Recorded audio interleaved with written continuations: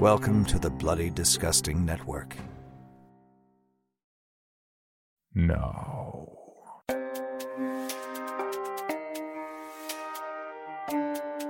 This is Creepy, a podcast dedicated to sharing the most famous, chilling, and disturbing creepypastas and urban legends in the world. Whether these stories truly happened or are simply fabrications is for you to decide. These stories may contain graphic depictions of violence and explicit language. Listener discretion is advised.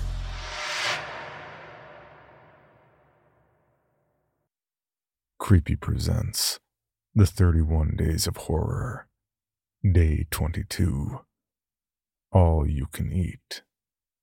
Written by Kevin Cooley and narrated by Nate Dufort. Look, I'll comply. I know you all mean business. I'm properly terrified of everything you did to make sure I show up for this. I'm here, and I'm offering to let you know what I saw, you know? But don't think that means for a minute I can help you understand it, okay? This will be difficult for me to tell you, but not difficult at all for me to remember. I don't know how much longer I'm going to live, or how long anyone's going to live for that matter, but my memories of that day will never fade. I was a student worker at the dining hall where he ate. It was a cold day. I mean, you know this already, but the school I go to's pretty high up in the hills, and fall feels a lot more real there. There's so many colors up in the hills, even in October. Still, so many more than I'd ever seen growing up in Queens. I wore a thick merino wool sweater over the ugly blue polos we students workers had to wear. It was my favorite sweater. I wish I had worn it. I don't know if it's just my imagination or the difficulty of washing something these days, but I feel like I can still smell all of it. All that food on my sweater. But you probably care more about him. He's a large man with a lined and unamused face. He's wearing a black suit and a solid red dye that was much too bright. Most people have a specific way about them when they enter a dining hall. It makes it clear somehow that they've done it so many times before. They check a text message while rounding the corner. They chat with friends and shuffle through bags for an ID card or a textbook. They exchange words about whatever class they have after this and laugh and joke. I see it all the time. Whenever I'm wiping down the dessert island or restocking the mustard dispenser, they blow in like a breeze. Social circles buzz around each other in the dining hall, but this man walked through and it was like in disaster movies, where you see a power grid die block by block from an airplane. People just faltered and sputtered and stopped. Some people were still walking, but you could only hear his footsteps. And it wasn't like he was stomping or anything. I think it was because he measured each step. It wasn't on purpose. There was a sharp and exact half second in between every rise and fall. He was in the habit of this. It was not an effort. He grabbed a plate. Most adults go for the trays, and that's how you know that someone doesn't really know what they're doing, or that they're just visiting to see their niece or whatever. So he selected it carefully, as if it were somehow different from the hundreds of plastic off-orange plates stocked on the rack. He spent minutes doing this. I knew then that this man did not have a niece or any family or anything of that sort. I don't believe he was a man. The odd thing is that he started with the salad condiments. He emptied the entire bucket of cherry tomatoes onto his plate, then half of the sliced onions, and then he found a seat. Look, you need to understand this. The dining hall is divided into different stations for a reason. They curve around the room in a buffet wraparound, leading the diner onward systematically like a neat assembly line. Each food station runs from cheapest to most expensive in hopes that customers fill up on whatever's the cheapest. For a standard lunch session, this would go from the daily special, which is most often composed of whatever ingredients we need the most to desperately get rid of, to the salad and sandwich bars, which, as gold stations, are still on the cheaper end. Next comes the deep fried station, which has fried and grilled food, usually fries and burgers. What the administrators call the home station comes next. It's decked out with cute little rustic signs and sayings about mothers and kitchens and that kind of thing.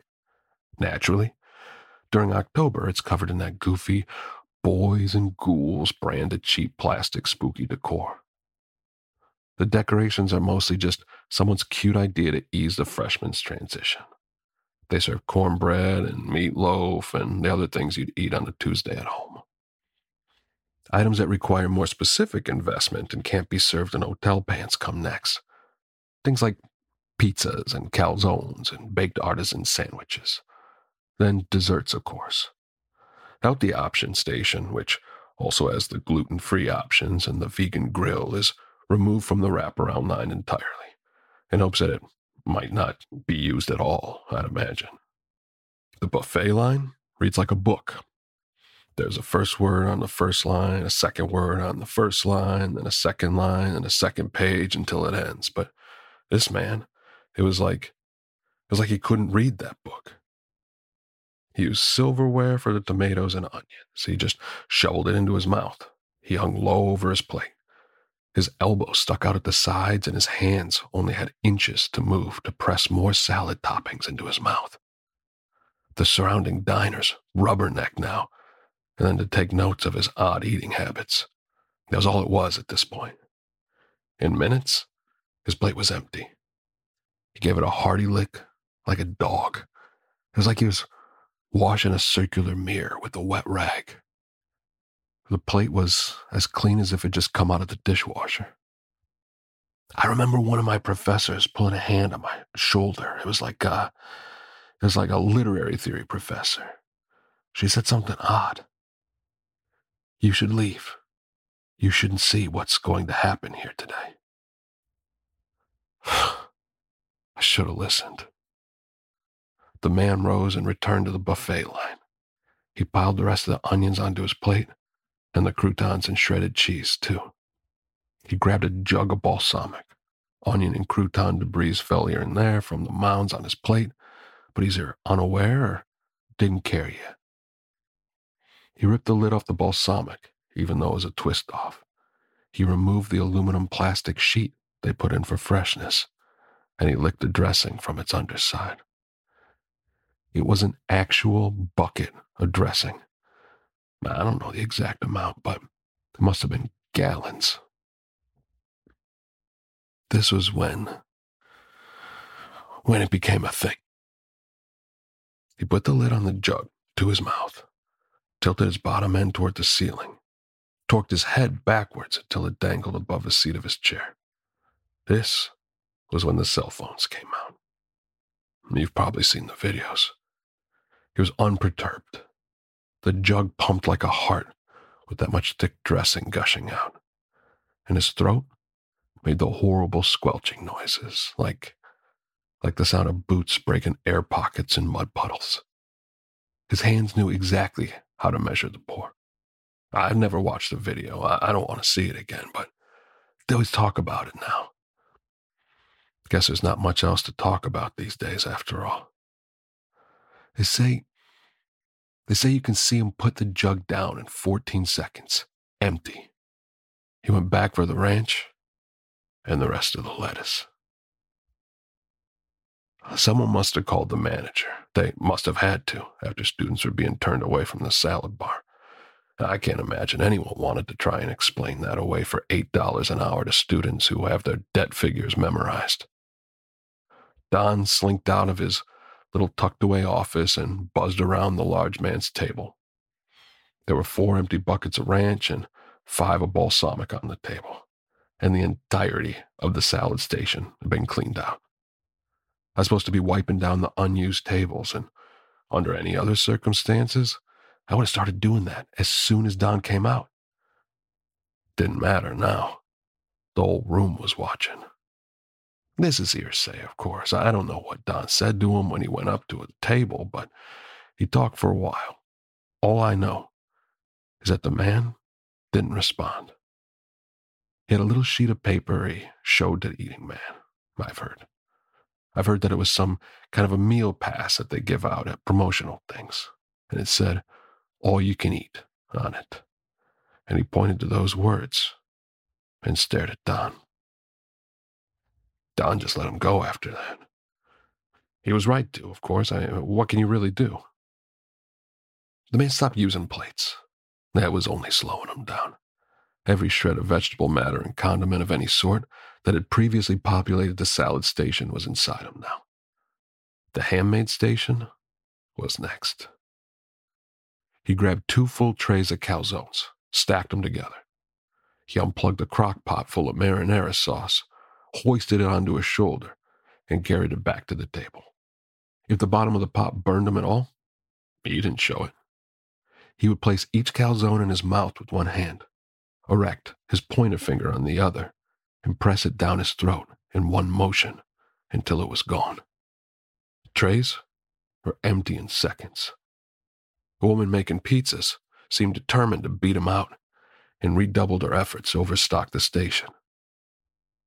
She didn't stand a chance, of course. He stacked all the pizzas. There must have been 16 stories of crust. He bit into that stack like a single organ made of cheese and meat. The guy didn't even care about the cuts between slices. In time, the man reached the hour mark. I remember Don leaning against the dessert island, massaging his temples. We were well past the lunch hour rush, and the main room was more crowded than it had been all day, or even in weeks for that matter. People tweeted and texted their friends and sent Snapchats and uploaded, well, everything you've seen to Instagram. It was all over the place. They milled around him, but left him a 20-foot radius of space on all sides. Whenever the tail end of a sub roll or the last glob of Alfredo sauce had vanished down the man, the crowd churned like waves for him into a path toward the food. I don't know if it was out of courtesy or fear. The table was littered with crock pots and dressing jugs and food trays and hotel pans and crumbs. That was fine. He no longer needed the table anyways. The crowd followed him as he toured the buffet line at random. Wasabi, hot sauce, Tabasco, taco sauce, hot chili sauce, sriracha, horseradish, mustard were all grouped together in the general condiments area. Each of them was stored in those liter-sized squirt tubs where ketchup sometimes comes in. He guzzled them. He was a man downing a line of shots at a bar, and the crowd behaved the same way. It all might as well have been milk to him. His eyes didn't water, his pace didn't falter. I didn't know where it was going. Should have been dead. The mayonnaise only gave him difficulty in that it was a bit gelatinous going down his throat. I remember 2 punk kids laughing, "Dude, this shit's crazy," at that moment, but he sucked it down in 6 sputters, like a choking person. A woman emerged from the crowd and said, "I know the Heimlich just in case, okay?" But his face contorted into a scowl, and he held out a hand to command her to cease all movement. He downed drums of ice cream before it could melt. Didn't bother with scoops or spoons, but slurped like a pig at a trough. The baked beans must have been scalding hot. I know this because one really determined cook had prepped extra in anticipation, even though the lunch period was long over. It didn't stop him.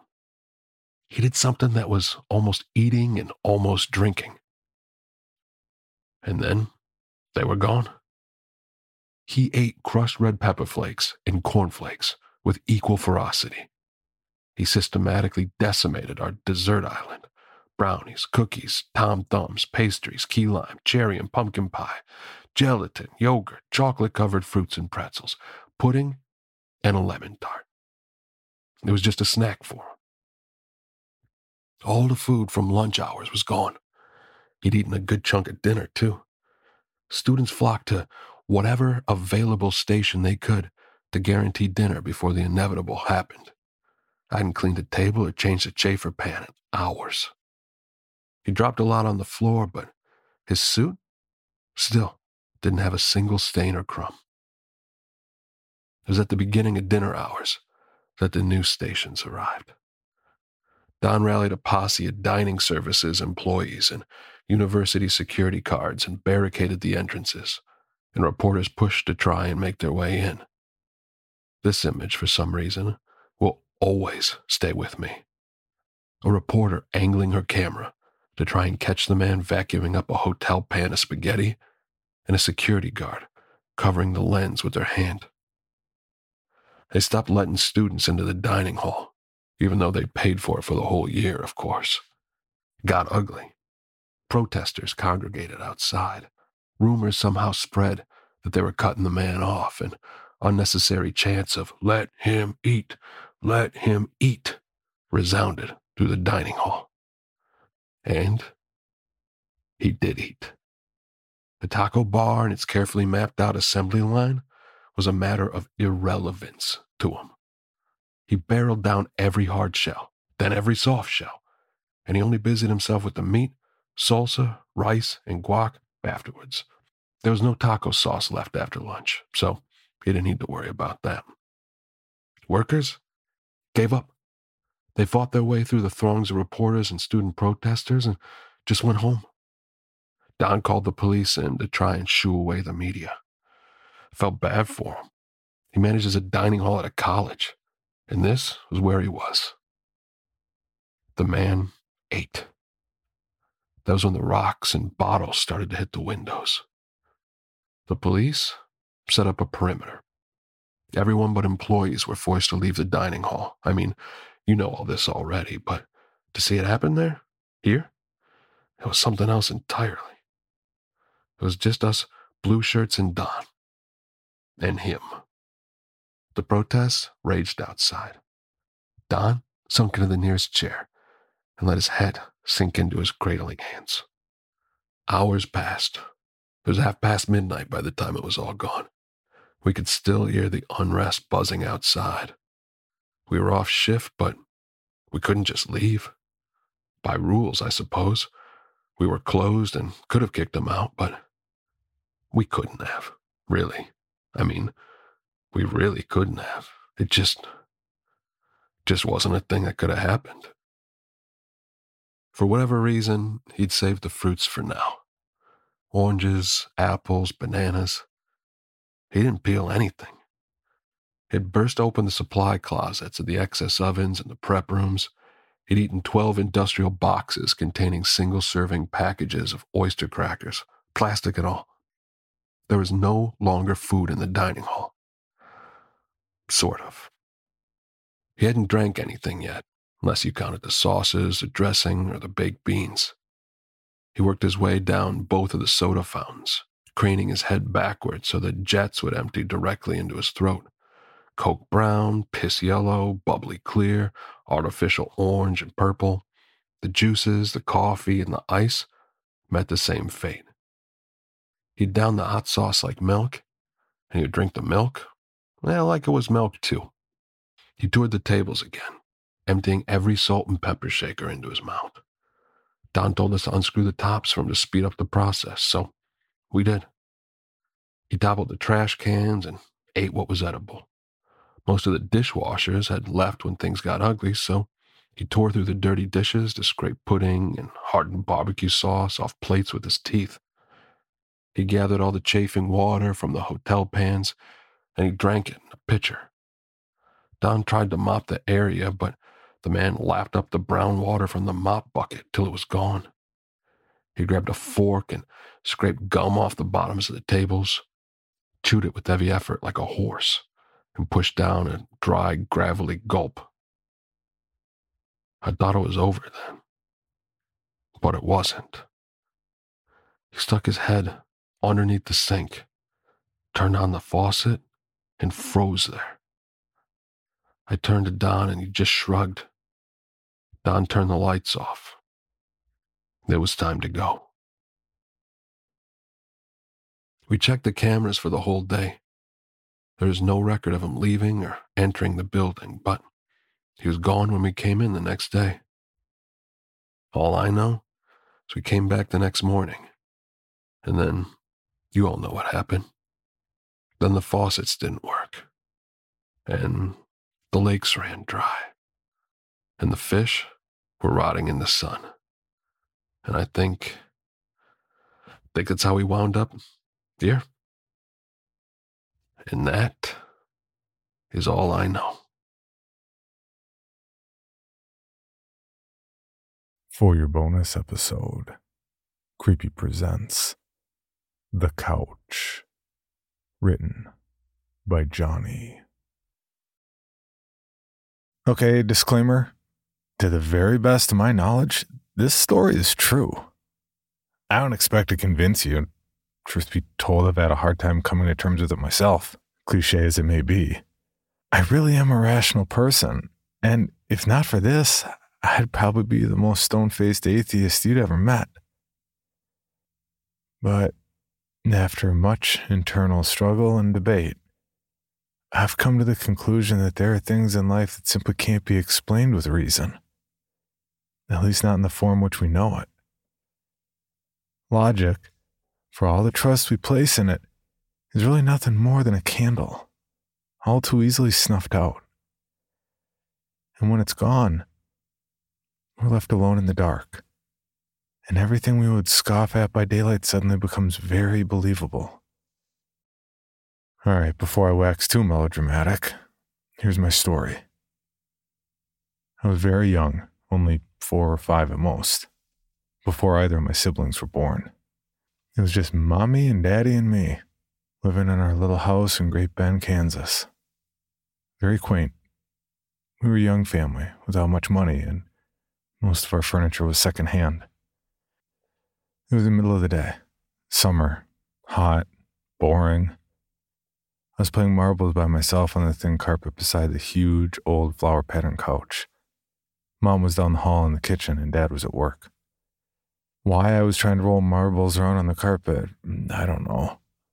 We had a perfectly good linoleum floor after all. But there I was, swishing the marbles back and forth, happily bouncing them into each other. Then, in my overzealous enthusiasm, I rolled too hard. My favorite marble, a clear ruby red one, zipped into the dark space under the couch and was lost. Damn it. Dad wasn't home. He was the only one strong enough to move that huge old couch for me. I'd have to get the marble back by myself. I reached my hand under the couch, tentatively at first, then deeper. Encountering no marbles, I pulled my hand out in disappointment. Then, a hand reached out from under the couch back at me. I remember the image vividly, and I suspect I always will. It was a slim hand with tapered fingers. A woman's hand. It was gnarled and wrinkled as if aged, and it were dead black. Not black as in African, black as in dead.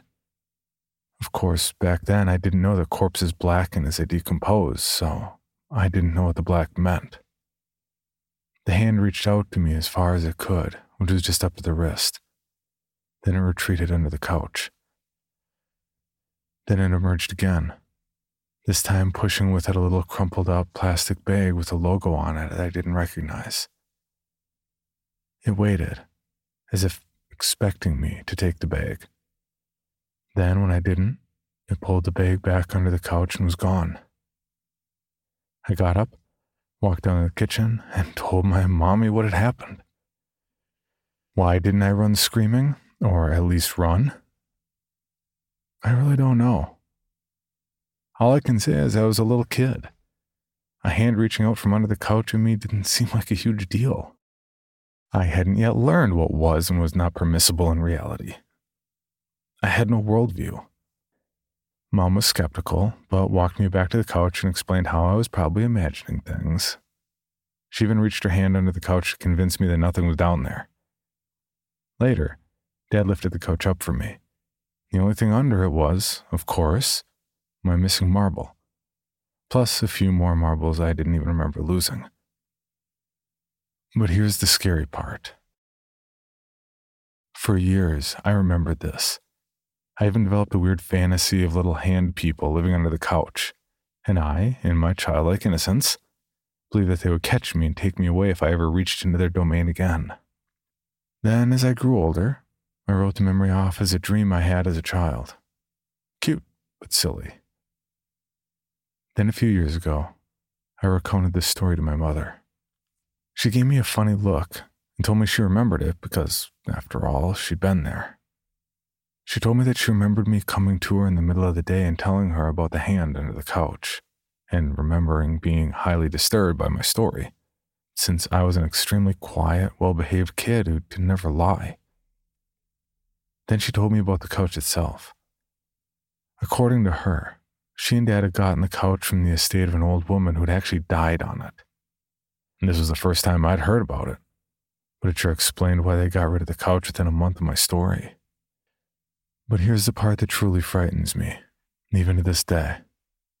The part that I have to try so hard to get out of my mind some nights. Remember that bag the hand pushed toward me? I've never forgotten the logo that was on it. And recently, as in a few years ago, I saw the same logo again, on what looked like the same type of bag in a hardware store. It was a bag of utility razor blades. For more information on this podcast, including how to submit your own story for consideration, please visit creepypod.com. You can also follow us at CreepyPod on social media and YouTube. All stories told on this podcast are done so through Creative Commons Share-alike licensing or with written consent from the authors.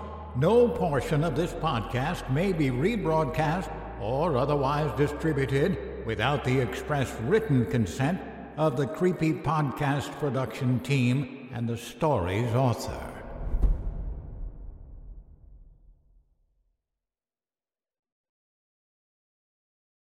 Item number SCP-5186. SCP-7160. SCP-7533. Object Class Euclid. Keter. Safe. Special Containment Procedures. Spreading across the hemisphere and kicking up vast amounts of ash and dust. The only thing I could hear was 7219 laughing. Do you remember your name?